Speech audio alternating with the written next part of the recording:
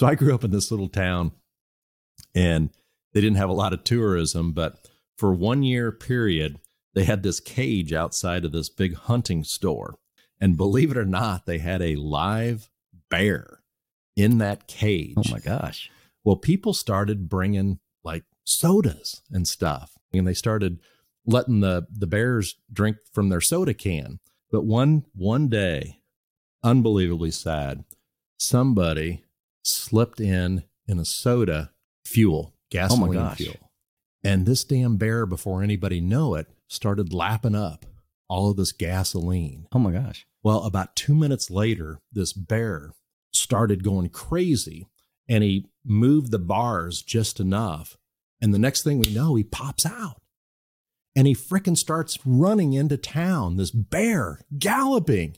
And within about 2 minutes of his running, gets within about 100 feet of this big group of people standing out in front of the general store. And then all of a sudden, Tony, without any explicable notice, the bear just, boom, keeled over. He ran out of gas.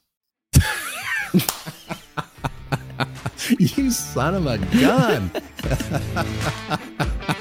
That was my punchline.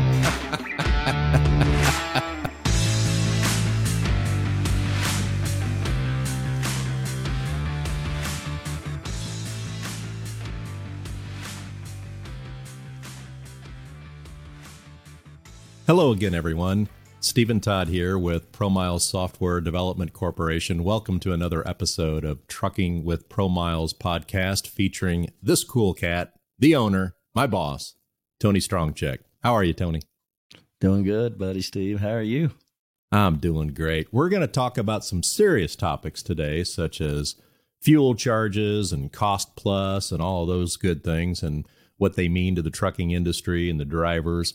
Going to go to Washington, D.C. I hate to go there too often, even though I live close by, Tony. But some bills going through on energy, which affects, diesel fuel and those types of things. A truck parking bill actually making its way through Congress, maybe. We'll talk about that. Also, sadly, a little bit later in the podcast, we'll chat about a tragedy, another bridge hit fatality involving an oversized load. Very sad. And it involved a driver allegedly operating on an annual permit, which kind of brings up a whole other lot of topics that we'll chew on a little bit later. But before all of that, as we were coming on, what the hell were we talking about? We were talking about pickles, man boobs, and eating cakes with babies on Good Friday. What in the world were we talking about?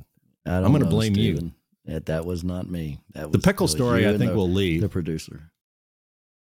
The pickle story, who is your daughter, by the way. The pickle story, I think we'll leave for another day because that could probably cause us to lose our PG rating. But the man boob thing, I'm a little self-conscious here. Megan likes us to look, sharp and appropriate. So I tuck in my shirt because way back when I used to be in broadcasting when I got out of college, and they taught you to tuck in your shirt and sit on your shirt to avoid those wrinkles. But when I do that now, my wife says my man boobs start getting exposed, and that's probably a little bit too much information for everybody. You're nice and thin. You don't have to worry about man boobs, do you? Not yet. Now it ain't pretty. It's what's below the man boobs. It's this big round thing down there. I had a pin the other day and I couldn't find the damn pin. I looked everywhere. I stood up and it was right underneath my belly, right between your belly and where your belt goes and everything. That's where it was the whole time. And I knew I had that pin somewhere and it was right there. And that's because I couldn't see it when I looked down anymore like I used to. When we start doing polls, we're going to do polls eventually in the podcast when I figure out that technology. But I'd be interested, maybe it's just me being self-conscious, but how many men feel like they got man boobs? Moobs, I think they call them. Does anybody else worry about man boobs? I don't know. Well, I don't know because I never really I'm not looking at the men that have men boobs. I don't. I've never know, seen man. you tongue tied before on a topic. Yeah. Well, From now on, Megan, when we want to get Tony speechless, we're just going to text him or talk into his ear. Man boobs, man boobs. He'll freeze up. He'll freeze up. Yeah. I don't know. But I tell you what, Stephen. So while we record it, now, Stephen, I'll tell you this though. Now, to keep from getting the man boobs, okay. Oh, you just got to exercise. You really do. What? You know, yeah, because what happens is the older you get, the less you use all these muscles, the less you go out and do the things like you used to. And so over time, all the muscles will start deteriorating. And, well, we eat a lot and things get heavy. Well, gravity takes it from there. So my wife swears that if women would have never started wearing boobs, they would never have to worry about them sagging. Yes. They said because it helps hold it up. You're not exercising your boobs. You got to. I don't know how. I don't know if you put these little rings on it with chains and then you hold weight underneath it and you do this or something. I don't know. But you have to work them somehow. I don't know how you work them. Okay. But according to the wife, she shouldn't have to wear a bra anymore. Our producer, Megan, is off camera right now, but she's probably climbed under her desk right about now because I don't know if everybody knows this or not, but our producer, Megan, is Tony's daughter.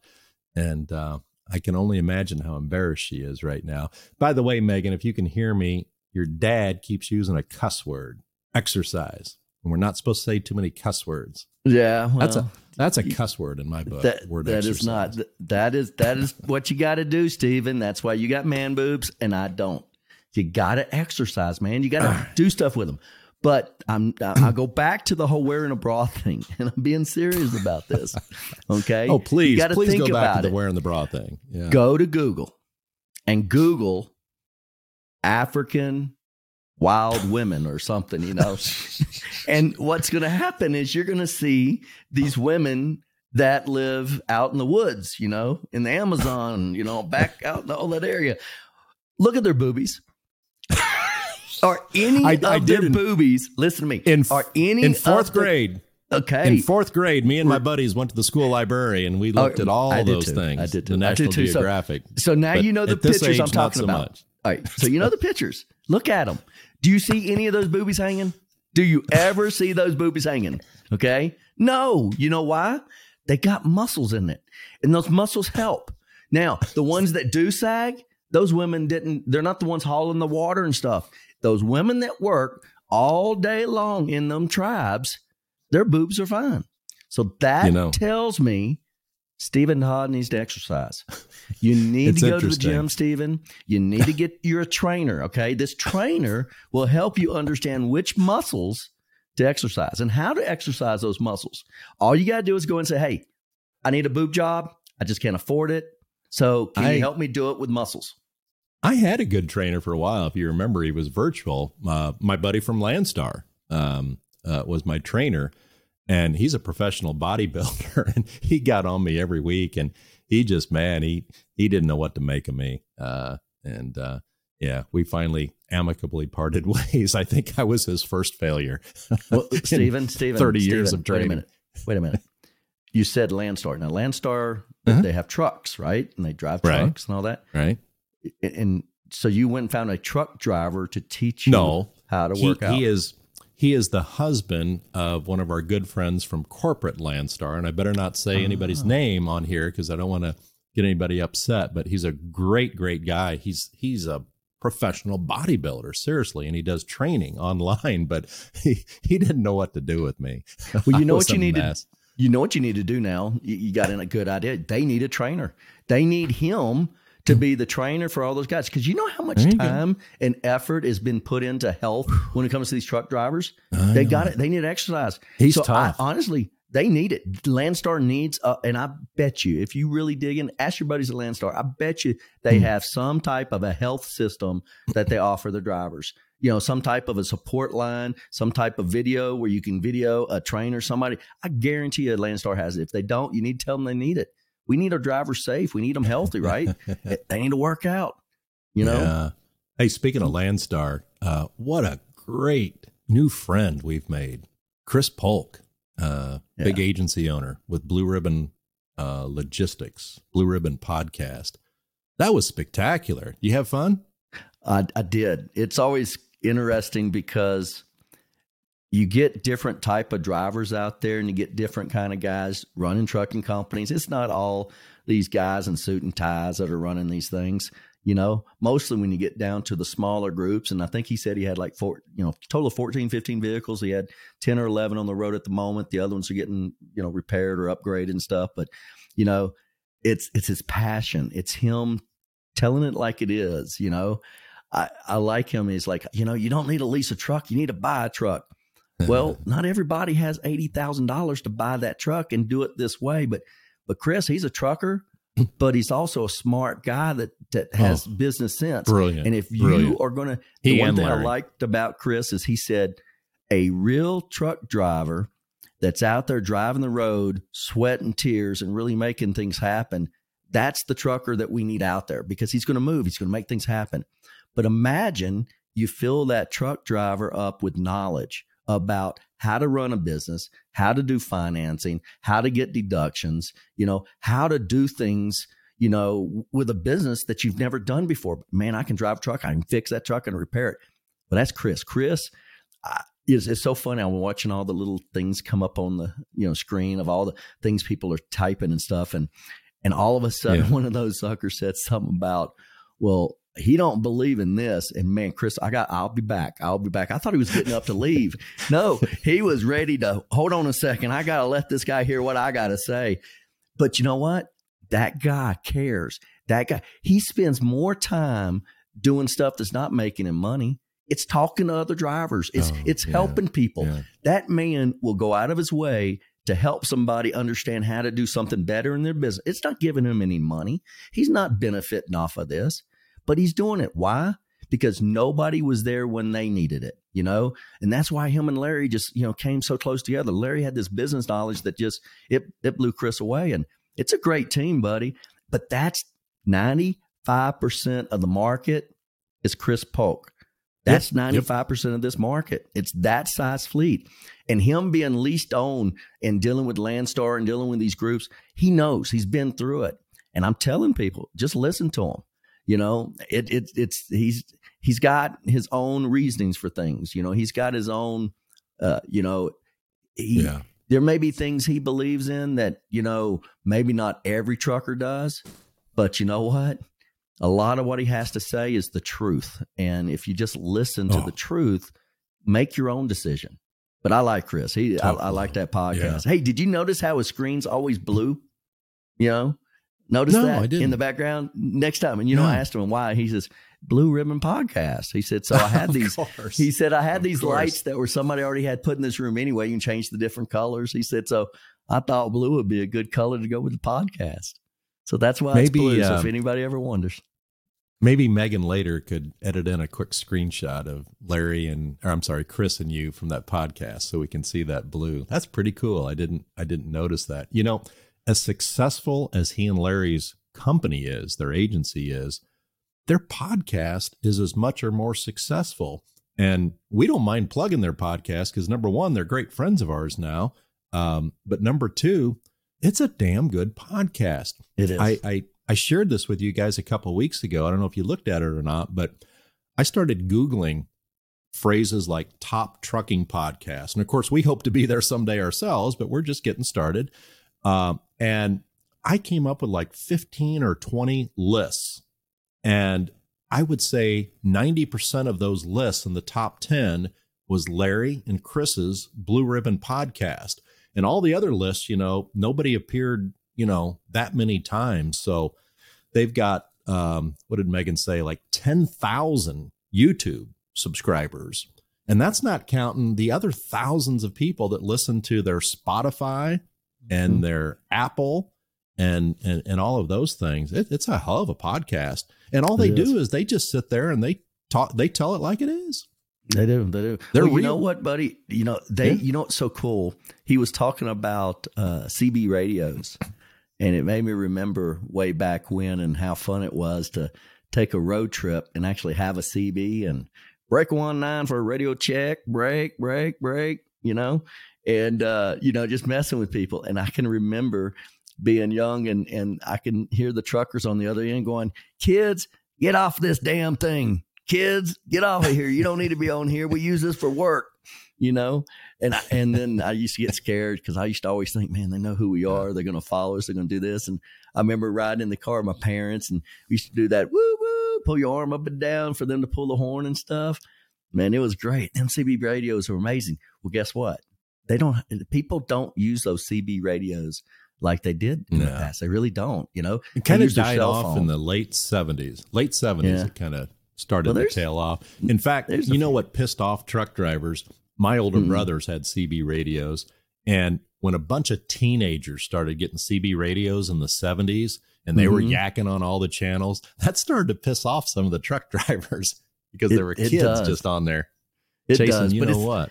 But you know what's going to be cool, Stephen? What I want to do is I'd like to go out and start giving us a list of all the different like slangs in trucking, the terminology in trucking, all the stuff we put together in HR that, we're trying to tell our employees. Well, I want to do that with the truckers. I want to get trucker, like what does 120 stand for? What is 410? What are these codes? Smoky, there are some crazy, funny, obscene names and nicknames for things. I got a list from a pilot car buddy of mine who's from the trucking industry, and I'll share that with you guys, and we'll just have some fun with that on the podcast. They are so funny and clever, some of the names they come up with, things you see while you're out driving a truck. But that should be interesting. As we record this podcast, we're right around Good Friday.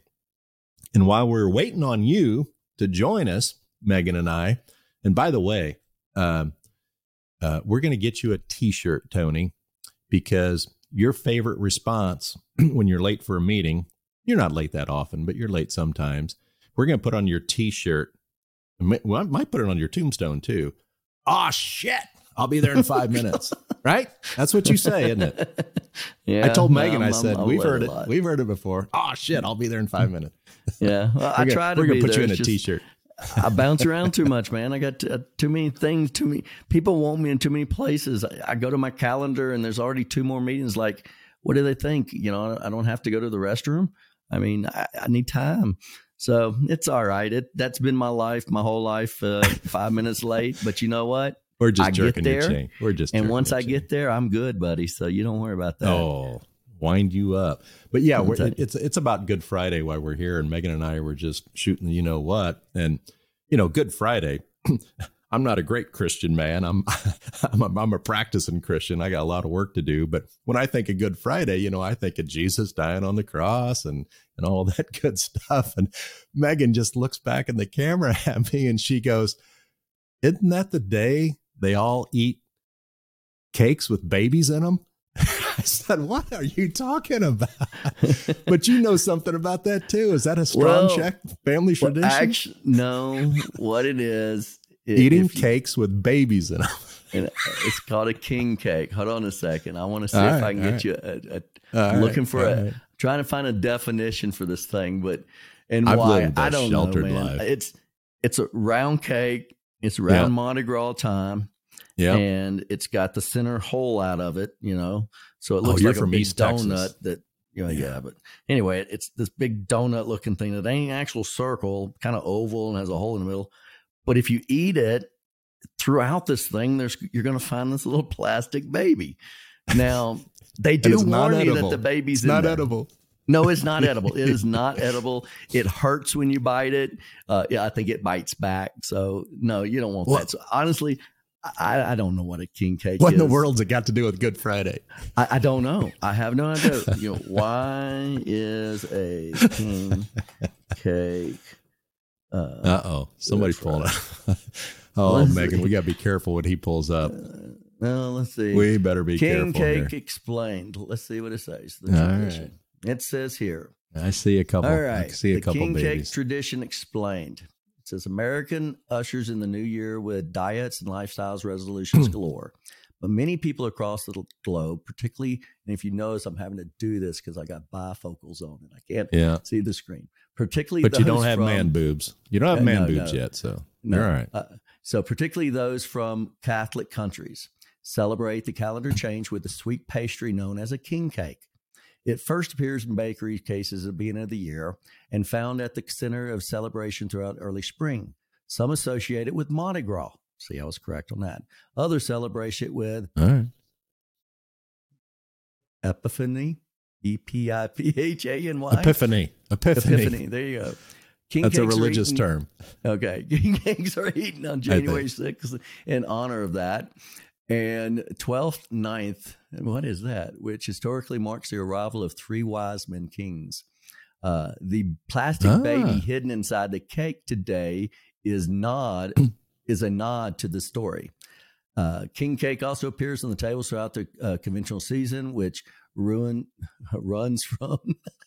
I can't read this stuff, but anyway, it is. It's a cool cake, and I'm sure we'll show them the picture and what it looks like. There's the baby. There's the baby. There's the baby. But don't eat it. Oh, there it is. I see it on the screen now.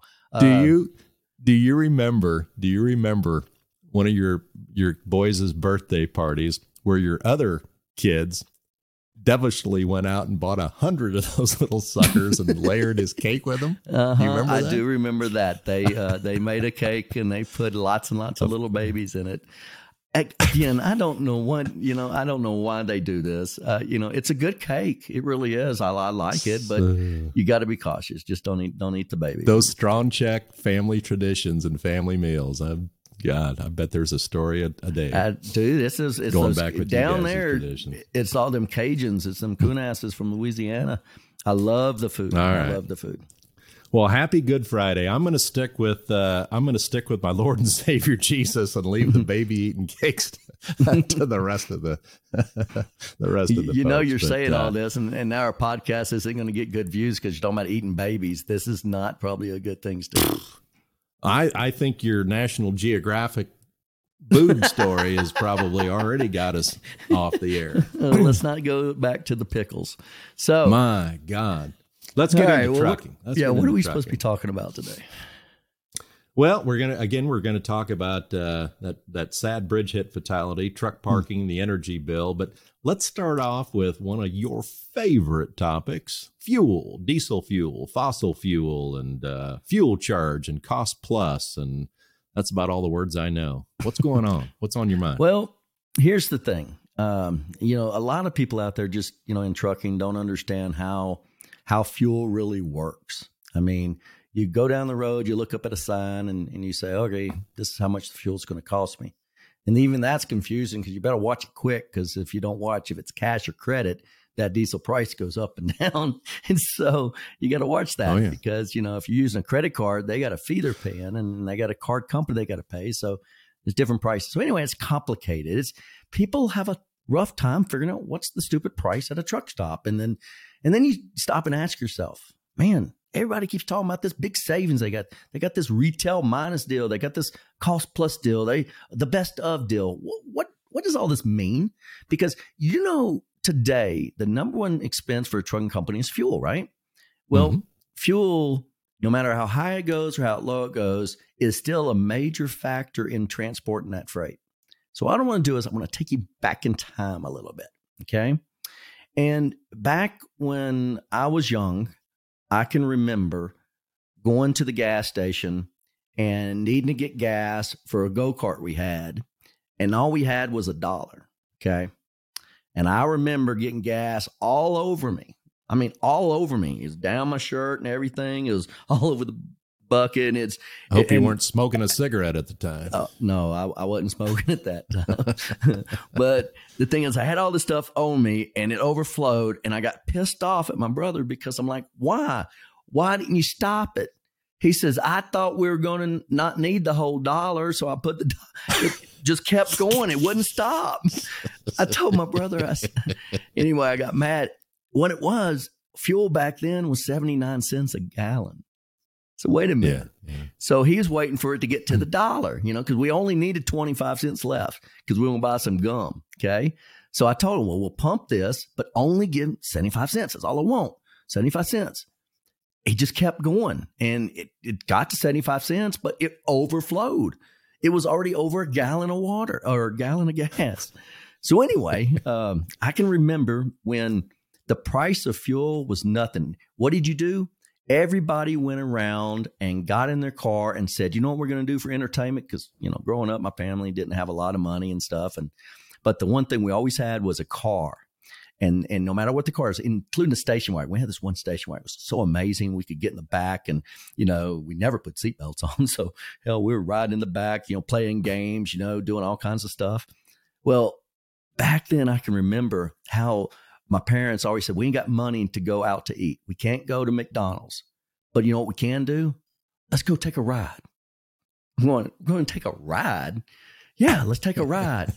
Today, every time I think about going somewhere, I think about, do I have enough gas? How much is that going to cost me? Because where I live, it takes 15, 20 minutes to get to McDonald's. Okay. Do I really want to go to McDonald's? And I've got a big F-350 diesel truck. It don't get that great MPG, And so when you think about it back then, nobody cared about how much gas was. Nobody gave a crap about it. It was gas. You spilled it all over. Who cares? It was just gas. But nowadays, dude, you go down there, I go fill my truck up and it's $300. I'm freaking out. I'm like, wait a minute, $300? I can't afford to go anywhere anymore. So guess what? Yeah. People just don't drive anymore unless they have to. So all the fun we had, all the trips, all the things where mom used to say, hey, let's go jump in the station wagon. Let's go take a ride. And we would ride for hours. We would stop at a place, get some ice cream. No, what was it? Tasty Freeze. That's what it was. Oh, yeah. We would stop at a Tasty Freeze, walk up, get a burger or get a hot dog, get some, and get that ice cream cone, eat it, get back in that truck, car, and just go. And my mother loved driving. My mom loved going all over this country. I can remember we had another car and I forgot what it was. Maybe it was a Grand Marquis. It was something. It had a huge window in the back. I remember we used to fight, me and my little brother, over who gets to lay in the window. Lay in the window. Now, today, if you're going down the road and you see somebody with a family of kids and one of them's laying in the back window, okay, messing, playing with something, you're going to call 911. There's some idiots on the road. Get that guy pulled over. He's going to kill his kid. Not I used to have family. a Grand Marquis. Yeah, you can sleep everybody in the back. I used to drive my boys to baseball tournaments, and I was too cheap to get a hotel the first night, so they just lay down in the back of the Grand Marquis. There you go. There you go. That's a big vehicle. So when you look at fuel and you look at that, things have definitely changed. But the one thing you got to understand is back then, people started getting freaked out when fuel got to that $1. Okay. And then it got to $1.10, then it got to $1.20, and then $40, and then $2. Well, what happened in the world, we had to make sure that us people that love to drive, we wasn't getting gouged. We wasn't going to get screwed when it come to buying our fuel. And so the government put together this, this thing regarding the 5 oil companies, the 5 sisters. And what it was put together with the government to monitor. The Department of Energy had created a system to make sure that you and I, if that fuel just keeps going up, is it because the fuel needs to go up, or is it because somebody's just wanting to make more money? Okay.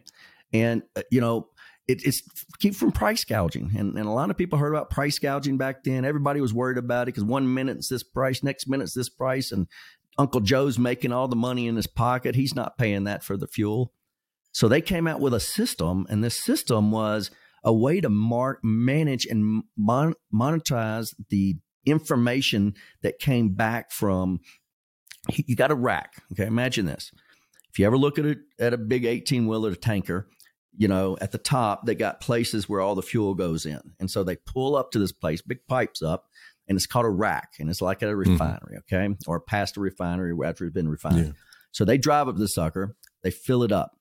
They buy all that fuel in this big tank, and then that tanker truck goes to this gas station, this truck stop, this gas station, this truck stop, this gas station, this fleet, dump it at their location. They got a bulk facility. I go and dump it here, back and forth. And hey, I got a little extra fuel left. And oh, by the way, I'm going to transport across the border from this state to that state. So I got to go on this a telephone in here and pay phone. And I got to type this special code in to let them know I'm moving fuel from here to here. And, you know, they try to track all this stuff. But that rack where you buy that fuel from, they don't have them on every street corner. You know, let's just say, and I don't know how many racks are out there today that are active when it comes to the diesel pricing, but I think there's over 600 of them across the whole country. So what happens is every time you go buy fuel somewhere, it started at a refinery getting refined. It may be another country. It may be hauled over here on big tank, you know, what do they call those? Big boats. Huh? Oh, what is it? Big old ship. Tanker ship. Freight. Yeah, there you go. Yep. Anyway, great big ship, you know, that has all this fuel in it. Bring it over here. It either gets refined over here at the refineries. They turn it into different type of fuel types and all this stuff. Well, this whole process, everywhere you go through that line, somebody's making a little money off of it from here to there, from here to there, here to there. Okay. So anyway, when this organization was put together to monitor this, it helped us protect us because the fleets at that time, when they would go to a shipper and get a contract for a year to haul their freight, the challenge came when that shipper says, Mr. Smith, I want you to haul my freight. And Mr. Smith goes, but my rate went up. Well, why did it go up? Well, fuel right now is almost $1.90 a gallon. And we've got to cover that cost. Well, the shipper goes, well, heck, buddy, that ain't my problem. You know, you can figure out, cover your costs. Yeah, but my rate's got to go up because of that. So after a while, it got to a point where, you know, and the magic number, I don't know why, was around $1.20, $1.21, that the fleet started agreeing with the shipper that, look, we get when fuel is around $1.20, $1.21, but anytime it goes beyond that, Mr. Shipper, you must reimburse me as a fuel surcharge. Okay. So imagine this. Fuel's $2 a gallon, okay? At $2 a gallon, if that trigger is $1.20, that leaves 80 cents a gallon. So I take a load that's 1,000 miles. 5 miles to the gallon is 200 gallons, correct? So you got 200 gallons of gas or diesel that you're going to burn transporting that load. At that point, if you're over $1.20 by 80 cents, you take the 200 gallons times 80 cents. And Mr. Shipper, that's your fuel surcharge. You owe me 100% of everything above $1.20 of fuel I burn. Okay? There is a point to this story. Now I'm following you. Okay. So when you look at that, you're like, okay, well, hey, Mr. Carrier, I don't care if that stuff goes to $5 a gallon or if that stuff is, you know, $1.29. I'm going to make a little extra money off of a fuel surcharge. And that way, I believe it is fair because the shipper and the carrier cannot control fuel. They can't control what energy bills are out there. They can't control what's going to happen with the freight rates, or maybe there's a pipeline shut down. Maybe somebody hacked into a computer system and shut down the whole East Coast and you can't buy fuel. Okay. So understanding fuel surcharge has a purpose. Okay. Because you can't control fuel. Well, what's happened after that is you've got to also roll in the other factors, such as what is your cost per, you know, gallon for fuel, but what also is your MPG? How much fuel are you going to burn? So that shipper and carrier gets together and they talk about this. If that shipper says, I don't care what kind of truck you haul or anything, you know, but I do know that the average Joe out there is getting, say, 7 miles to the gallon. Well, that's going to be my bench. That's my mark, is saying that, you know, if you get worse than 7 miles a gallon, I don't care. That's up to you. If you get better than 7 miles a gallon, you remember Chris's story? Good luck. He had a guy that had 10 or 10. 10. Yeah. Oh, yeah. Some of these guys get really good. But that MPG affects how many gallons you're going to burn. So the better truck you got, the less fuel surcharge that shipper should get. Why? Because you, the carrier, you're the driver, you're the owner operator, whoever bought that truck, spent big bucks to get that 10 miles to the gallon. They also keep their foot off that throttle. Okay. They don't just haul Bud everywhere. They're not, these truckers out there that just love to go fast. They just want to get from point A to point B. They burn rubber, No, if you take care of your truck, you do all the extra cool little things to it, put wings, everything else, guess what? You'll get better MPG. You get better MPG, you're going to burn less fuel. So at the end of the day, should the shipper benefit off that carrier? Because carrier, I'm sorry, but you spent $200,000 for this truck. You got great MPG. You got all these other factors, but wait a minute. Why am I having to reimburse you this fuel surcharge at a rate that isn't even associated with your trucks? Now, here's another problem that comes into this. How do you know what the fuel price should be back then? How do you know what these numbers are? Well, CPC was an organization that was put together to do all this managing to make sure people didn't get gouged, right? Today, it's called OPIS, Oil Price Information Service. I think Dow Jones, one of the big stock guys, one of the money guys, they all own OPIS now. But OPIS is where this started. And the way they did it is they went to all those racks we were talking about. And they said, this rack today sold this many gallons of this type of fuel. Then they go and they find out, well, how much did they sell it for? Well, they had 200 tankers come through here. Okay. How much did each tanker pay for it? They take all those numbers, they throw it in a bucket, add it all up, divide the numbers up, throw the high, low, outer, does some magic voodoo to it, and out comes an average. This is what that rack's cost was average on this day leaving this rack. All right, so think this for a second. Average. If I am a guy and I only have one truck stop and I only buy so many gallons, I'm contributing just to a small amount. If I'm a Pilot, Flying J, TA, Petro, Loves, any of these big guys, do you think they're buying the same number of gallons? No, they're buying a whole lot more. They're getting at a much better price. So that average cost at a truck stop, is made up a bunch of different numbers. One is that lovely rack cost. What is the true cost of fuel? The next factor you got to factor into this is freight. Because here's where the rack is. Here's where the truck stop is. I've got to transport it from here to here. So somebody is going to charge you so many cents per gallon to transport that from point A to point B. Well, that rack is not an equal distance to every fuel station that it's going to deliver to. And sometimes you will go way past one rack, go 100 miles to another rack and get fuel to bring back because you get a much better deal at that other rack. Why? That's why certain towns and regions are higher or lower in some cases. You got it. And so now you got freight you got to figure out too.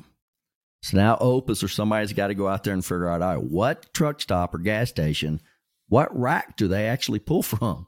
And then what do we think their freight's going to cost? Now let's talk freight for a second. Freight is different.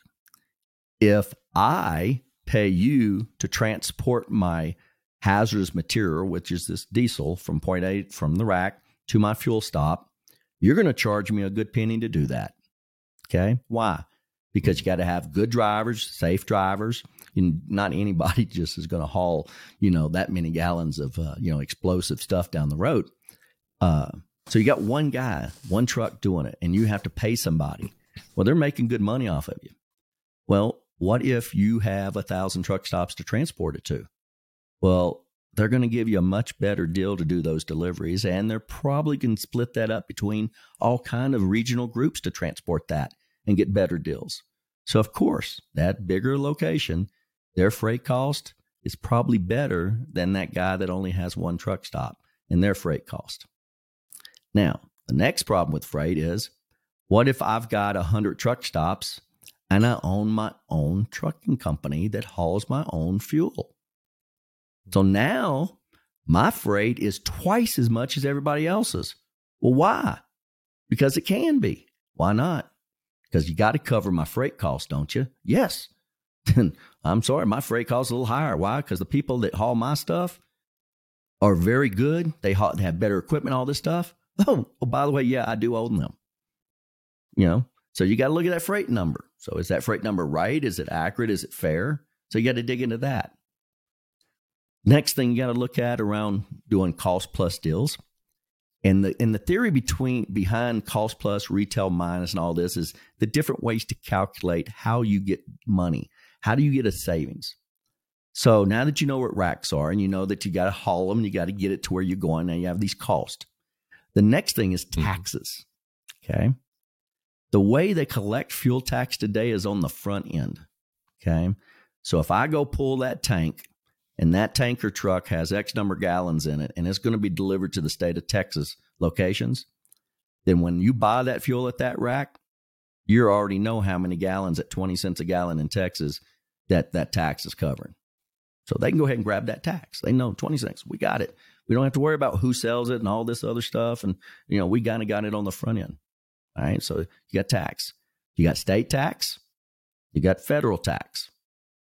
You have county taxes in some cases. You got city taxes in some cases. You even got tax that's called a cleanup fee. Let's say there's a major accident somewhere. Big spill happens with hazardous material and all this stuff. It just gets messy. Well, somebody's got to clean it up. Now, hopefully at the end, whoever made the mess, whoever had the problem, their insurance ends up reimbursing the state or whatever to clean it. But until then, somebody's got to pay for it. Well, what they do is they say, we're going to go to that pump and we're going to add a little bitty, maybe a 0.05 of a penny to every single gallon. And we're going to leave it there until we collect enough money back to pay back this expense. So you get those kind of calculations in that fee as well in fuel. So now you add all these things up. You got what the rack charges for fuel. You got what the freight is. Now you got all these taxes. You add all that together in a bucket, and that supposedly is the truck stop's cost for that fuel. Okay. Is there a term for that? That is cost. Yeah, you've got cost plus deals. So with cost plus deals, I'm telling you, my cost is this number every day. And anything above that, okay, I can give you. So if I give you a cost plus 6 cents, that means that if my cost is $2, you're going to pay me $2.06 for every gallon of gas you buy that day from me. Now, the next question you ask yourself about cost. The cost information I just gave you, if you get it from a truck stop and the truck stop says, this is what my cost actually is. They've figured out all the magic voodoo hoodoo stuff in the background and says, this is what my cost is per gallon. Okay. Other people go, we're going to use OPIS. OPIS is the benchmark for groups like Love's truck stops. So Love's is not saying, here's my cost. What Love's is saying is, we're going to use OPIS, which is a benchmark system that's been out there. Used to be called CPC, that helped make sure that the oil companies wasn't gouging people and all this. These are good guys. Their job is to keep track of all this fuel stuff and what's happening. They do a lot of analytics. And these costs they come up with, they are what they feel the freight is. That's what they feel the truck stop's pulling from. That truck stop may not pull from. So these are averages. These are not an actual number you can live by. And you don't get the cost from when they bought it today. It's a couple of days old before that number is actually used in trucking. And that's another way the big oil companies, do their thing. But with this cost factor you look at, if Love says you're going to pay cost plus 6, they're going to say, go to OPIS, ask OPIS what the cost number is, and then add 6 cents to it. Now, the other way, if you don't buy a lot of fuel, they're not going to give you their cost plus so much. They're going to say, wait a minute, you've got 10 trucks. You're going to buy X number of gallons from my network of truck stops. I'm going to give you a retail minus deal. That means if the retail price is $3, I'm going to give you 20 cents off a gallon for every gallon you buy. But here's the hitch. To get that deal or my cost plus deal, you must buy X number of gallons through this network. If you fail to do this, either one, your rate automatically went up, you owe me a difference, or B, I'm going to come back to you and say, nay, you only bought X number of gallons. You only bought 60% of what you said you were going to buy from me. You bought. So I'm not going to renew that discount at that amount. I'm going to now give you this amount. Why? Because you didn't live up as the truck driver or the fleet. You didn't buy the number of gallons you should have bought that you thought you would. Why? The economy, things happen. But if you could have and you didn't, then why should you keep getting those same deals, those same discounts? Yeah. So when you look at retail minus, it's taking the retail and giving you a discount off. Now they have what they call a third piece here, best of. There are times that cost plus, let's just use 10 cents, when a cost plus 10 is not as good as a retail minus 10. Okay? So depending on what the truck stop's cost is, depending on what they're selling it for, what's in between is what they call a spread. So if I pay $1 for it, I sell it for $1.20, I have a 20-cent spread. Now, if you're using averages of the market, averages at a rack, then you're thinking it's the average truck stop. It's the average fuel stop. Not a big company, not a big Flying J pilot, and not just an independent. It's average, okay?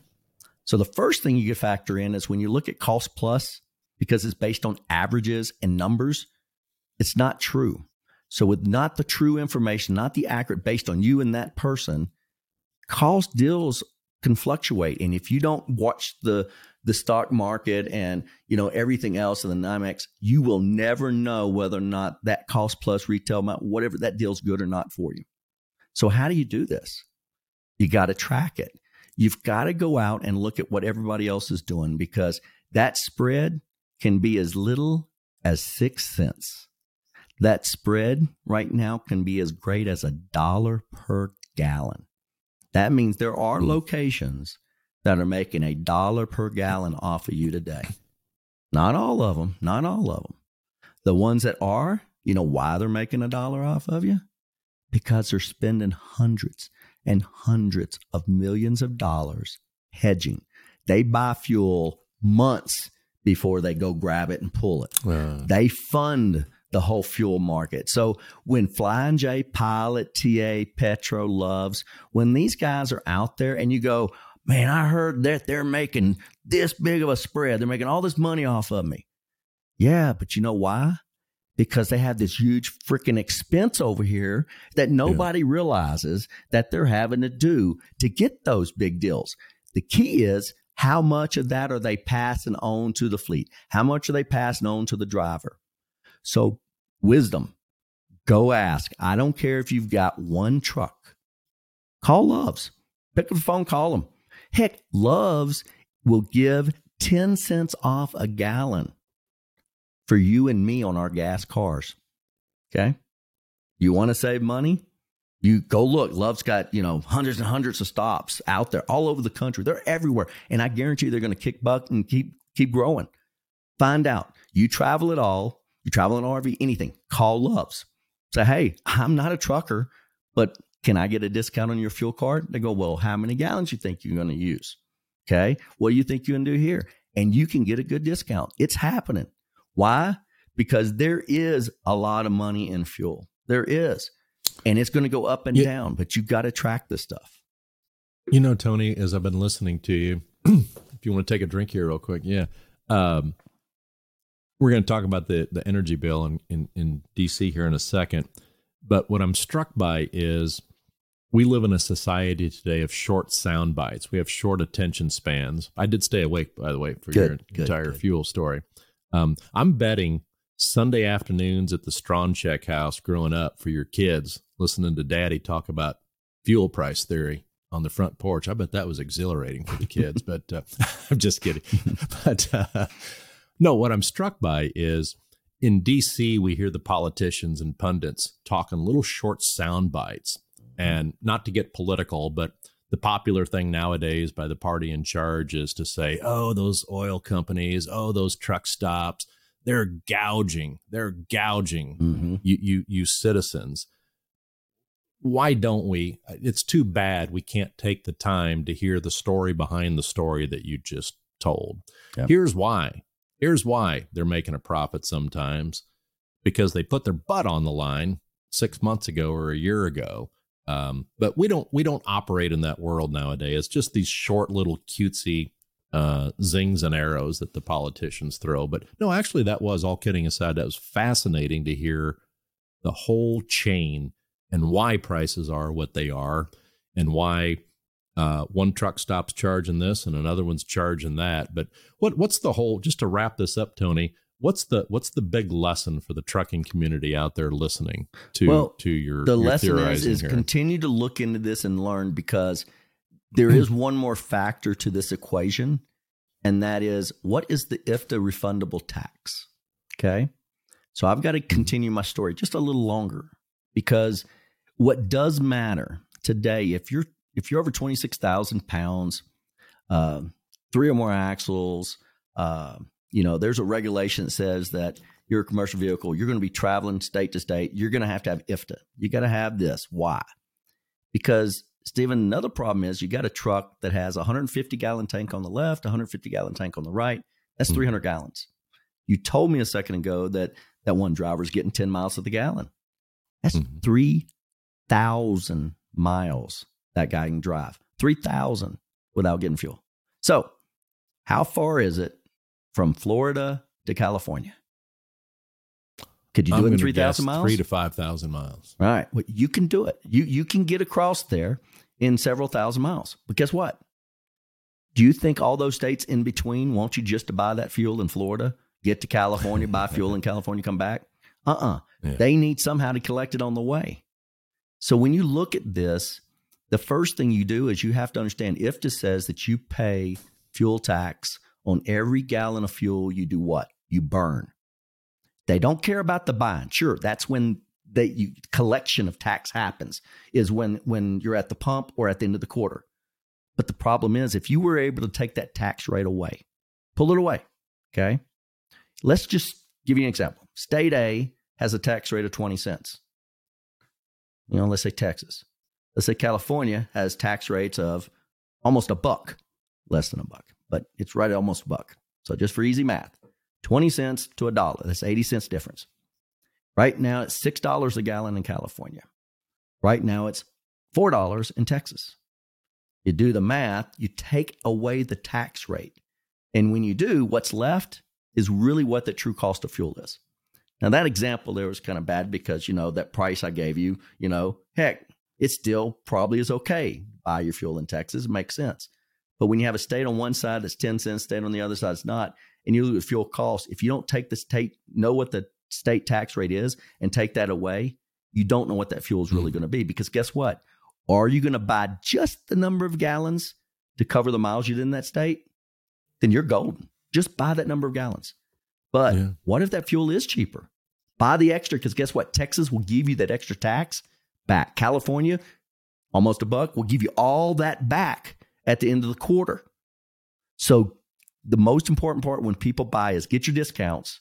Number 2, take that state tax rate away when you look at where to decide to buy fuel. And when you do that, don't worry about who you're going to owe money, who you're not. A lot of people say, I just don't want to pay a $2,000 IFTA bill at the end of the quarter. You would rather spend that $2,000 during the quarter and not get it back, and maybe buy more fuel in places that are a lot more expensive. So if you want to optimize, and fuel is your number one expense, look at your cost deals, look at your retail minus deals, look at your network, and don't just look at your network today and sign it and never look back. You need to go and look at this on a regular basis and make sure they're giving you discounts, make sure you're getting what you need, and make sure the Joneses, what they got going on. Everybody has a deal card. Well, everybody has discounts. All you got to go is work it. And then after you get those discounts, then teach your drivers about tax pricing and how it works. Our Fuel Finder product, the cool thing about what we did with FedEx is we showed FedEx Ground. Here's all of your terminal fuel and where you get good fuel deals out to all their fleets and the owner operators and small TSPs that haul for them, everything. They can go to any of their bulk facilities, any of their terminals, and pull fuel. FedEx went out and got huge deals for that fuel that goes there. And they're telling you as a fleet that's doing this, buy here from us. I'll give it to you at my cost. We're not making any money. And sometimes it's 30 or 40 cents a gallon less. Okay. But somehow these drivers just, where are they? Which ones have it? Who has the better price? but they'll stop at a truck stop and spend 60 cents more a gallon at that truck stop for fuel and gripe that they're not making a big enough profit. So it's knowledge. It's knowing where the truck stops are at, knowing all these deals, putting all this information together, and then giving a simple tool like Fuel Finder to your drivers that says, here's where you should buy. And then you do fuel purchase optimization. And Pro Miles Online does that. How many gallons to buy and where to buy it at what location. Save another 30 or 40 cents off a gallon that. So there are ways to save off of fuel where it's at today. But Stephen, what's up with this whole energy bill that's going on? Can you tell me what you've learned about that? Yeah. So Congress, ever so many years, kind of like they do with the 5-year trucking plan, they'll take up the topic of energy. And as you might imagine, with the split in Congress in Washington, D.C., the two sides have kind of taken up. And the Republicans here just recently passed a major proposed overhaul of the energy sector. And basically, just to simplify, Tony, what they're doing and requesting of this bill. And by the way, Biden's already said he's going to veto it if that bill ever got to him, which it won't, because the Senate's going to do their own thing and then they're going to have to compromise. But the Republican bill basically wants to take back some of the executive orders and the powers that President Biden has taken. And you've heard the complaints from the oil industry where they're crying foul, saying that he's making it tougher to get a permit to drill oil and, those types of things. So basically, the Republican bill would kind of give a boost back to fracking, the traditional fossil fuel industry, promote fracking again, make it easier for the oil companies to pump oil. By the way, with all the complaints you do hear about this administration, and I try to be impartial, did you know that the United States, even today, 2 years into the Biden industry, is still by far the leading oil producing country in the world, the United States. So when you were talking about shipping oil in earlier, yeah, we still do that, of course, but we're the biggest producer. But yeah, they passed the bill. Only 4 Democrats voted for it. In the Senate, which is controlled by the Democrats, they, of course, are going to come back with their energy bill, which is going to, be more promoting of the clean energy industry, promoting wind, the climate change, the electricity, that type of thing. So when it's all said and done, it'll be interesting if the House and Senate even do compromise on an energy bill, or whether we just kind of, like we do with the deficit every year and the budget, just kind of punt it down the road. Yeah. Well, what's interesting and also scary, I got a phone call from my nephew back a couple of months ago, and he says, Uncle Tony, he said, man, things are tough. I just got my electric bill / gas bill in, and I don't know why, but it was over $400. He says, and I've never paid that much in the wintertime. And we looked into it, thinking, well, man, I don't know, because up here where I live in Colorado, our electricity isn't that bad because we are ran, I think it's like 75, 80% by solar is what's powering all this stuff. So, I mean, it's not like when I live in Texas, a hot summer month, you'll spend $400, $500 on an electric bill because it's hot and you're running your AC, right? Well, up here, it's kind of the opposite. It's to keep you warm in the wintertime. Well, if you have a natural gas running to your home right now, that cost jumped, hundreds, of dollars a month. I mean, I don't know how many times it multiplied, but it's like, you got to be kidding. And then I turned around, my daughter calls me up and says, Dad, how I was leaking water with the water system? I must be leaking gas because my bill's over $400 something bucks. I went, oh no, I thought Hunter's was because he didn't take, his air conditioner out of the window, and it's not sealed good. And, and maybe it's just not being efficient, but oh my gosh, what's wrong with yours now? And we dug into it. It was the cost for natural gas. It just skyrocketed over this last winter. And so imagine there's this, a lot Stephen. of finger pointing. Well, imagine this, Stephen. You were normally paying $40 a month for gas. Okay. Now you're spending $300 a month for gas. And a family barely can survive as it is and you go from, a $300 increase on your bill every month it's cold. So far this whole winter, they add up all the months and what it cost them. Now, I'm freaking out for them. Man, natural gas, you guys are in trouble. Maybe we ought to put a propane tank out there like we have up here in my house and Tori's next door. I said, we'll just haul propane over there. Well, guess what? I got my propane bill. 400 and something gallons of propane was over $1,300. Tony, what's causing these increases? What's causing these increases? Well, the Republicans blame the Democrats. The Democrats blame the Republicans. What's causing it? I think part of it is stupidity. And let me tell you why. We are pulling. Now, let's go back to somebody that has natural gas coming to their house. Okay. Imagine this. The gas is being pulled out of the ground. It is being piped down. You're getting it to your house. You're now burning it. Okay. So you're going, half a mile, 2 miles, whatever it may be, 5 miles to get that gas to where you're at. You're not traveling far. You don't have to pay a trucker. You don't have to worry about the trucker's fuel costs going up. You ain't got all these other crap. Why should their fuel fluctuate like this? Why should their fuel cost? They're fracking, everything else. They're not fracking up here right now. They're not doing all this. It's already done. Their cost is already in bed, finished. Why should it go up? It's because they look at the world. The regulations allow these fuel companies to regulate their price. Remember, go back to the whole thing of we don't want to get screwed. We don't want to get gouged. We want to make sure we're getting a fair price. Let them make a fair profit. But this should be fair, right?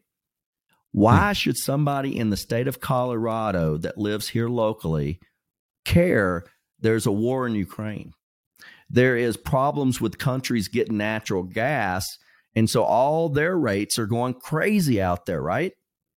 Why should it make my rates go up too? But that's how it works, because it allows them to go up on their rate, because over there, they're having a tough time. They're dying. They're having all these problems. But what? We can increase my rate. Does it cost go up? No. My only question is where's all that extra money going? Yeah. Where's that extra money going? So I don't really know, Stephen, all the whole ins and outs and how all those things work. I know enough to be dangerous, because the first thing I did, I called the company. Look, I got kids. They're starving to death, and you're trying to charge them $300 a piece a month. At 4 kids, at $300 a month, that's $1,200 a month that I'm going to have to help them with. If I got to help, how can I do this? How can anybody live and eat, pay your family, pay your bills, and survive if you're spending $500 a month heating your house? You have to heat it. You're not going to freeze. It's free. Now, there are groups up here, just so everybody knows, there are groups you can go to that will help subsidize part of that. You only make so much money. You only get so much. They'll actually give it back. But it's a month-by-month thing. You better apply for it now. There are grants and things out there to try to help people. The mid-class, you ain't getting nothing. You make too much money. I'm sorry. But that's part of these energy bills that I do believe in. We've got to make sure we change things. If we're being regulated because of some other country or some other place across this country, or even another county, another city, another state, it doesn't matter. We're buying natural gas from ourselves. We're pulling it from ourselves. We're creating, more expense for people that are barely surviving. And so that's where fuel cost. We do need them down. But you know what I don't want? I don't want our cost to do like it is doing in other countries when it's $10 and $25 a gallon, $30 a gallon. It's out there like that. So we don't have like the other country of kind of like the other country of California. Yeah. Could be. Their gas costs are crazy.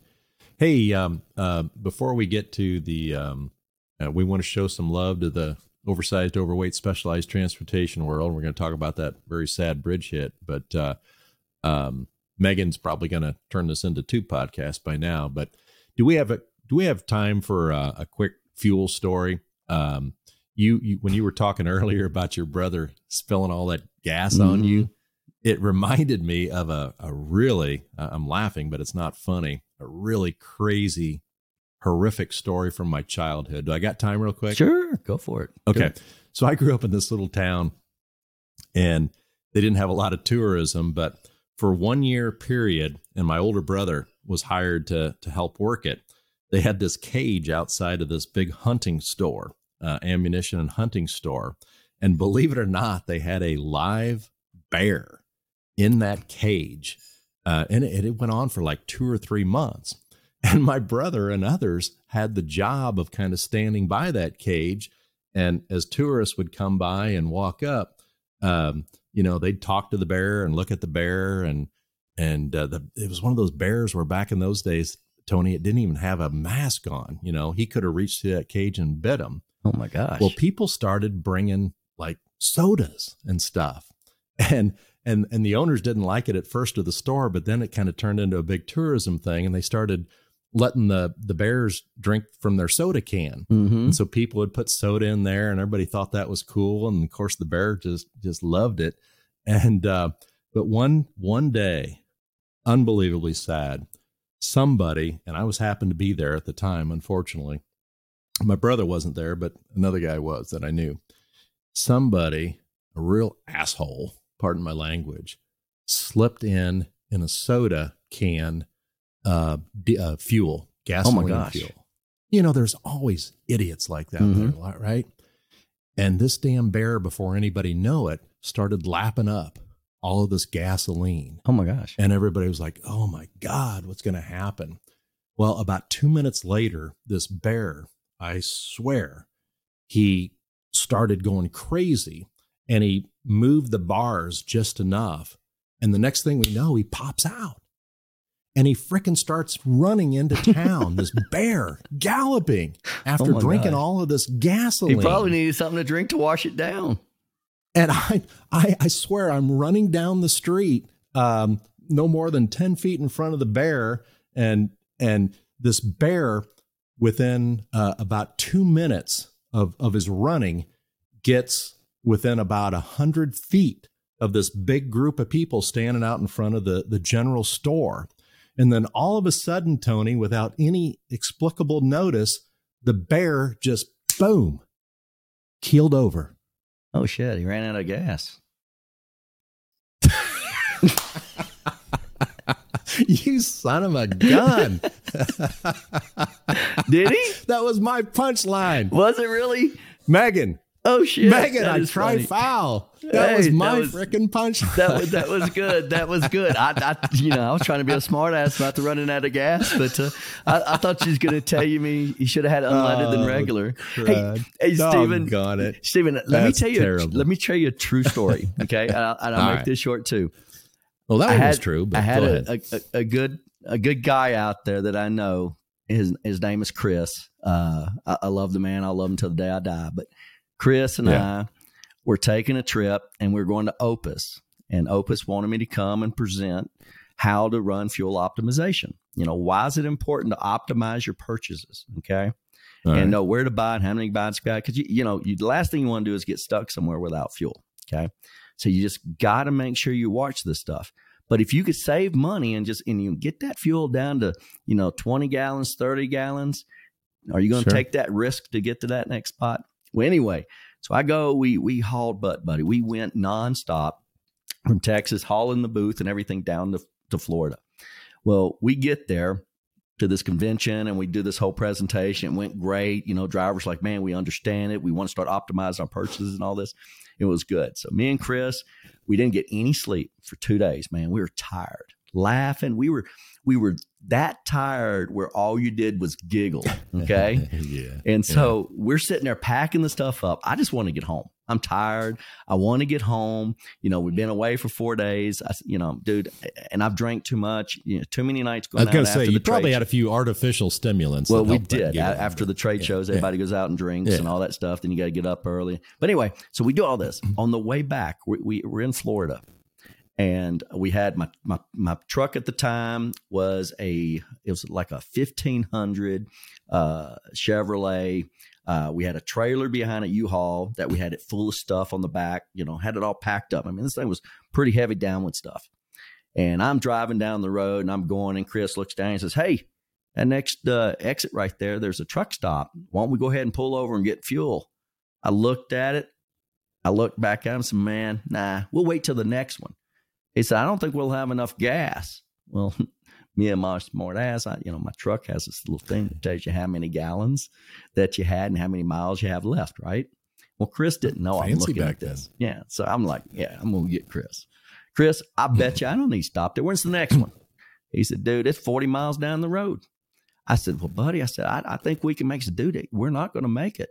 And I'm looking at it. It sounds like Kramer Cosmo in a Seinfeld episode. Could be. But, man, when I looked at that thing, I knew I had enough. Well, I failed to see something. I'm hauling a lot of fuel, right? I mean, a lot of weight in the back of the truck and the trailer. So the rear of my trailer and my truck is pulled down. So even though that sucker said I had, 30 miles left to get, I didn't. I had about a half a mile. So we passed the exit up. We're going down this road, and about a mile down the road, or so half a mile past it, it goes p-p-p-p, because when I went to pass that exit, I said, Chris, I said, no, we're going to go ahead and pull over. You're right. We need to pull it. He says, you have no balls. I said, what do you mean I have no balls? And I looked. I'm like, I can make it. It'd be close, but I can make it. Well, not only did I not have the balls, but I didn't make it. Then I had to turn around and call a tow truck, not to come tow me, but to bring me 5 gallons of gas. Do you know how much money they charge to bring you 5 gallons of gas? Okay, so I got home. Me and him swore we would never tell a soul that my optimization method didn't work and we ran out of gas. Well, I got busted. My sister, I turned in all my receipts, and of course, I turned in the damn towing receipt. And she wants to know, why is it that it cost you almost $12 per gallon for 5 gallons of gas? So anyway, the optimization failed. I didn't do it. Didn't work that time. But it might have had something to do with cost plus. It could have been. Know. Or the retail miners are the best of. Okay, so we covered pickles. We covered man boobs. We covered National Geographic boobs. And now, what were we just talking about? But anyway, so just to show a little love to the oversized, overweight world, which I guess I am, getting back to the man boobs. But you remember, Tony, we talked a few podcasts ago about an Ohio bridge hit. It's about a year or two now, where the driver lost his load, running without a pilot, running without a permit, middle of the night. His load comes off and tragically kills a woman. And he was charged with manslaughter. We're still waiting to find out if he ends up getting convicted. A truck driver charged with manslaughter, murder, because he didn't check his permit and didn't get a permit. So in Alaska, a week or two ago, a driver with an oversized load, actually it shouldn't have been oversized, but that's a whole other story. And the story here is he was operating on an annual permit. And you, of course, know what an annual permit, most of our listeners do. But in the oversized world, up to certain dimensions and certain weight, you can save some money if you're going to make multiple moves and buy an annual oversized overweight permit. And as long as you're running within those dimensions and within those weights and spacings, and as long as you're running on the roads that annual permit permits you to run on, you're good to go. Hey, Steven, he's on an annual permit. Hey, Stephen, I got a question about annual permits. So on an annual permit, you basically go in and say, do you have to tell them I'm going to do this 100 times? Or do they charge for each trip? Or is it just one fee and you can haul that size load one time or 1,000,000 times? They don't care. Yeah, I'm hearing there's occasional exceptions popping up now, but 99.9% of the time you buy an annual oversized overweight permit in a specific state, you can run one time, you can run 1,000,000 times. What if something changes? What if they add asphalt to the road and it's 2 inches higher now and something changes, during that year? I mean, that's not good, is it? Well, that's why some states are at least starting to think about either strongly urging, as is the case in Illinois, or a few states are even starting to consider requiring an annual permittee would still have to go on the state's permitting website every day that they plan on making a move and checking their route just like they would check it if they were going to buy a single trip permit. In Illinois at one time, but they backed off. I'm sure they got some pushback from their elected officials and the trucking industry. And I can see both sides of the story, but they were going to require that when you went on each day with an annual permit, like you said, they get a trip authorization number. And if that truck driver gets stopped that day on his annual permit, if he don't have that trip authorization number, they're going to treat him as if he has no permit, even though he's got his annual permit, but they backed off. But excuse me, you're exactly right. The whole idea behind an annual permit is the truck driver, the company, needs to check their route every day, because you mentioned asphalt overpayment. You know, that happens over time, but from one day to the next, a construction zone pops up, and all of a sudden you only got 10 feet to go through that construction zone. And that actually is one of the biggest complaints about annual permits with the state DOTs. Is this happen in Illinois frequently? They get hung up in construction zones all the time. And it's a big deal, Tony, as you might imagine. It's costly to that contractor to have to move Jersey barriers. It's costly to state police to come out and back that driver up to the next interchange ramp, and you're slowing up all the other people. Hey, Stephen, as well. you finally have solved a mystery I've had my whole life down south, going across Interstate 10. And it's like we're driving, and all of a sudden you hit a construction zone, and you're waiting for 2 hours to get through it. You finally get through it, and you're talking to these people at a restaurant, and they go, all it was one truck. Why? Because he was too big. And I'm thinking, you think they're smart enough to get around this, but it was construction. And I guess if that guy was on an annual permit, I bet he just didn't look. He didn't go check it. He just said, I do this all the time, every couple of months, and nothing's different. It should be the same. But man, in defense of the trucking industry, there also are times and were times where the restrictions that popped up failed. The right hand didn't tell the left hand within the DOT. In other words, the district office didn't tell the permit office, or the permit office didn't get the information the way they were supposed to. And then Mr. Truck Driver did go on the system that morning. There was no restriction on the permitting map, and then he got hung up. So it works both ways. But sadly, the story in Alaska was this guy was operating on an annual permit. He ended up going under a bridge that he shouldn't have been going under, because it just wasn't part of the annual permit route. A lot of annual permits in states have specific roads that you just literally cannot be on, and he was on that road, unfortunately. And just like in Ohio, struck an overpass. A passenger vehicle coming up from behind slams into it, and the person was, tragically killed. So, all of those are allegations. We're not going to mention the company name or anything like that. But it really opens up that can of worms about annual permits. And I've talked to you before, Tony, about how it's tragedies that cause, for better or for worse, state governments to react. And this is the type of thing, trucking industry, that if these kinds of things happen with any kind of frequency, we're possibly going to see someday states crack down on these annual permits and either take them away, which I don't think they'll do that, or start requiring trucking companies to do what they should be doing. And most do. Most do, Tony. They do their due diligence and check the state map. Well, Stephen, let me ask you this. So, if I go back to when we really got heavy in oversized overweight back around 2000 to 2003 time frame, at that time, most of your oversized overweight permits you had to apply for had to be looked at, touched by a human being. They weren't automated. There was no system to say, yep, you can just take that route. Here's where you go, like we're doing today. Because a lot of the states we do, we're getting, 80, 90% self-issue, which means nobody touches it.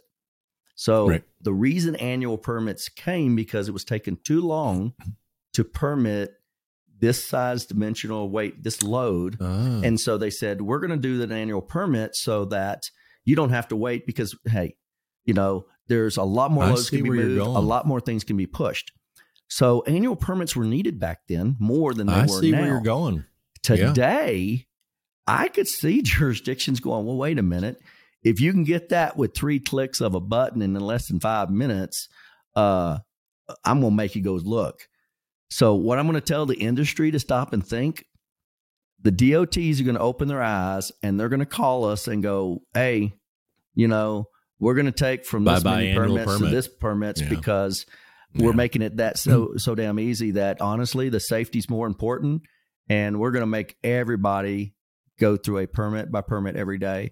And why? Because if systems can do it better than what the drivers are doing it on the road and keep them from hitting something because it knows that 511. Because when we do route, Stephen, those permitted loads for those states that we do, part of that is the 511. Part of that is every day we've got a team of folks that they take these construction information and they implement it into these systems for the DOTs, for all these states we do, for all those 50-something% of permits we issue for the whole country.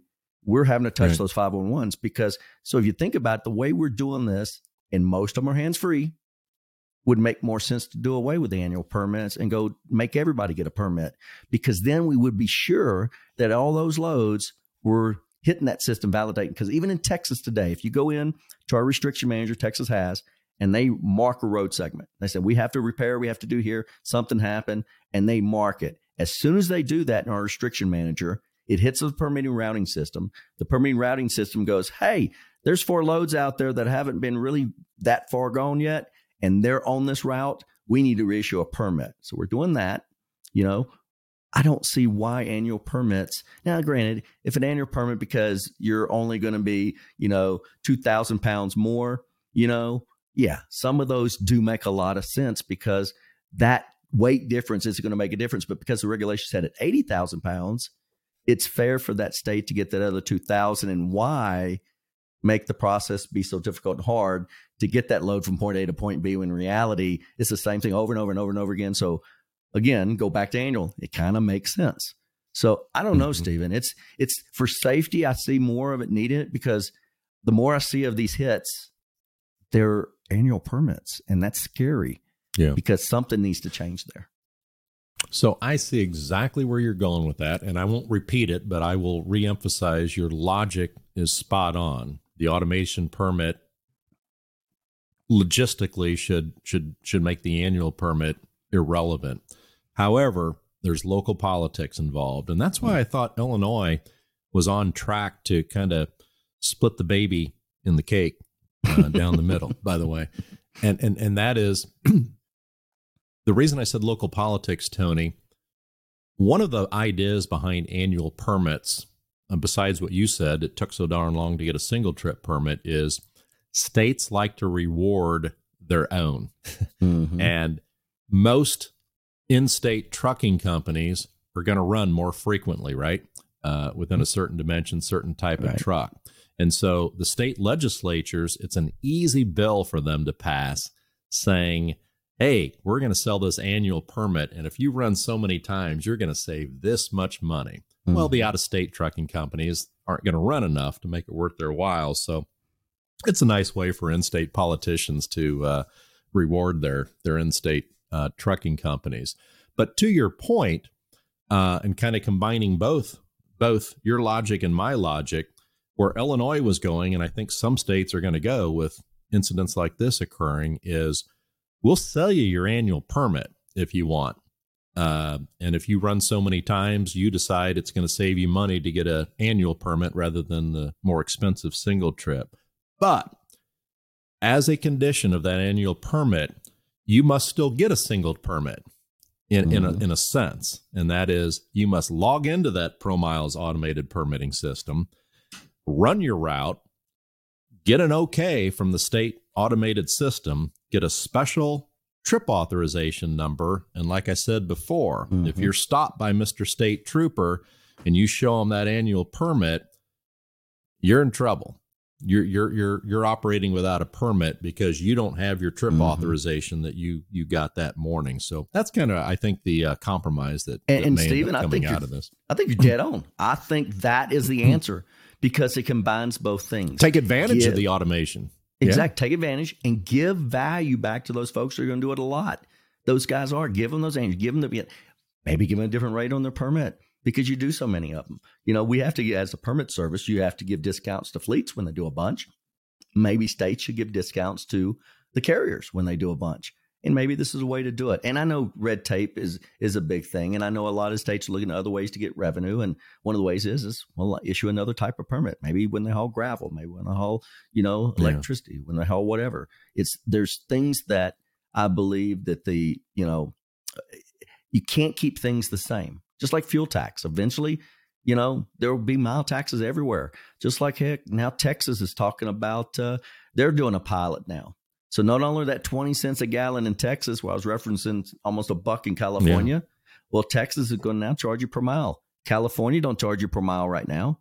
So is that going to mean Texas is going to be more expensive than California next? Dude, there's no telling. You better keep watching, keep listening, and we'll keep bringing you all this kind of information what's happening because it's a mess. There's a lot of mileage tax deniers out there, and you and I have talked to a few in recent weeks, but I think you and I are more realistic, whether we like it or not, and a lot of us don't like it. It's a coming. It's coming. And that's really going to stink because now you're not just doing it based on your MPG and you have no control. You can't change the distance. Okay. You can make your MPG better. You can get better, price per gallon, by deals and everything. But no. When you travel, if they're going to charge you X number of cents for every mile you run, you report those miles and they're going to say, hey, here's my fuel tax I'm getting. And here's a mile tax, just like Kentucky's done for years. Oregon is done, not Oregon, because Oregon does only the mile tax. They don't actually charge at the pump. But you got New York, you got New Mexico, and then you got Idaho for the oversize. Anything over 80,000, you got a mile tax in Idaho. And Connecticut now. Speaking of that, Tony, I got a question for Rick and Carmen next time we talk to them, but I'll pose it to you too, because you probably know the answer. I've been talking a lot about this mileage tax on my LinkedIn social media and just in the groups and meetings and even demos that I do. Here's the question that's coming up now. I think it's an easy one for you guys to answer, but I don't know the answer. And I know it's a little bit crystal ball, but when the mileage tax finally comes in full force someday in individual states or nationwide, will a trucking company for a time period end up having to pay both fuel tax and mileage tax? They do it today. Connecticut, the first of this year, implemented a mile tax. They never had one before. So now you have your fuel tax you have to deal with, and now you're doing a mile tax. Texas, if they pass this, that means Texas, 20 cents a gallon and per mile. You're not getting the dish. Now, some of these things are talking about, but we'll rebate you back your fuel tax. We'll give you incentive to go the mile tax mile version versus going the fuel. There's a catch-22. It's just like right now. If you have an electric vehicle, you are not taxed at all for that electric. You're not charged a per mile rate. They're not paying a fuel tax. They're not compensating to the fund, right? Today. But tomorrow, those guys will be paying a mile tax. That's the reason that they're trying to do a mile tax. So this is a very heated issue, and will get even worse. I'm not pro or con. Pro miles, we're gonna do our business either way, right? Because the governments depend on us for software, and so do a lot of carriers. But what's rubbing salt in truckers' minds about this whole issue is what I just asked you about, and they feel like it's one thing to throw another tax at them, but they feel like without even understanding that rebate thing you talked about, by God, if I got to pay my diesel fuel tax and my mileage tax, that's it. They see red at that point. And they should. And that's they just will. too much for them. They will. The reason is because they're not going to be able to survive. Imagine the fleets today barely getting by. Now, if I'm going to charge you more than what you're currently paying, because I need it, I'm the government, I got to have the money. Why? We got to repair these roads. I guarantee you there's thousands of bridges in this country that you should not drive across, and people do it every day. But we have to pay for it, right? Well, right now, the IFTA money and the fuel tax that is collected is not contributing to that fund. What are they doing? They're almost, I think it's $3 billion in debt or something, or 300 billion. It's a huge number that in debt that it already owes back to the big fund. Why? Because we're not getting enough just part for fuel. of that. Well, that's true. The emissions are getting better and all, but a lot of the trucking industry I talk about will also, rightly so, in some degrees, point at some states that rob from what's supposed to be the fuel fund, the transportation fund, and they use those fuel taxes within their state government to pay for other things. What I understand, Stephen, is the other way around. It's they don't have enough of the fuel tax, but they have to keep repairing these roads to do things they're doing. How are they doing it? They're going to the national fund, and they're actually pulling it from the general fund. They're saying that we don't have enough. So they knew this 20 years ago, Stephen. 20 years ago, we said, we're running out of money. We can't keep doing this. We got to fix it. You know what they did 20 years ago? Looked around and said, what do we do? What did they do about 10 years ago? They started building these organizations, giving them millions of dollars to go figure out how do we get more money to fix these roads. And right now... No, I'm agreeing with you. I'm agreeing with you, Tony, that in totality, the funding available through fuel tax is dwindling. And that is the primary reason we're going to the mileage tax someday.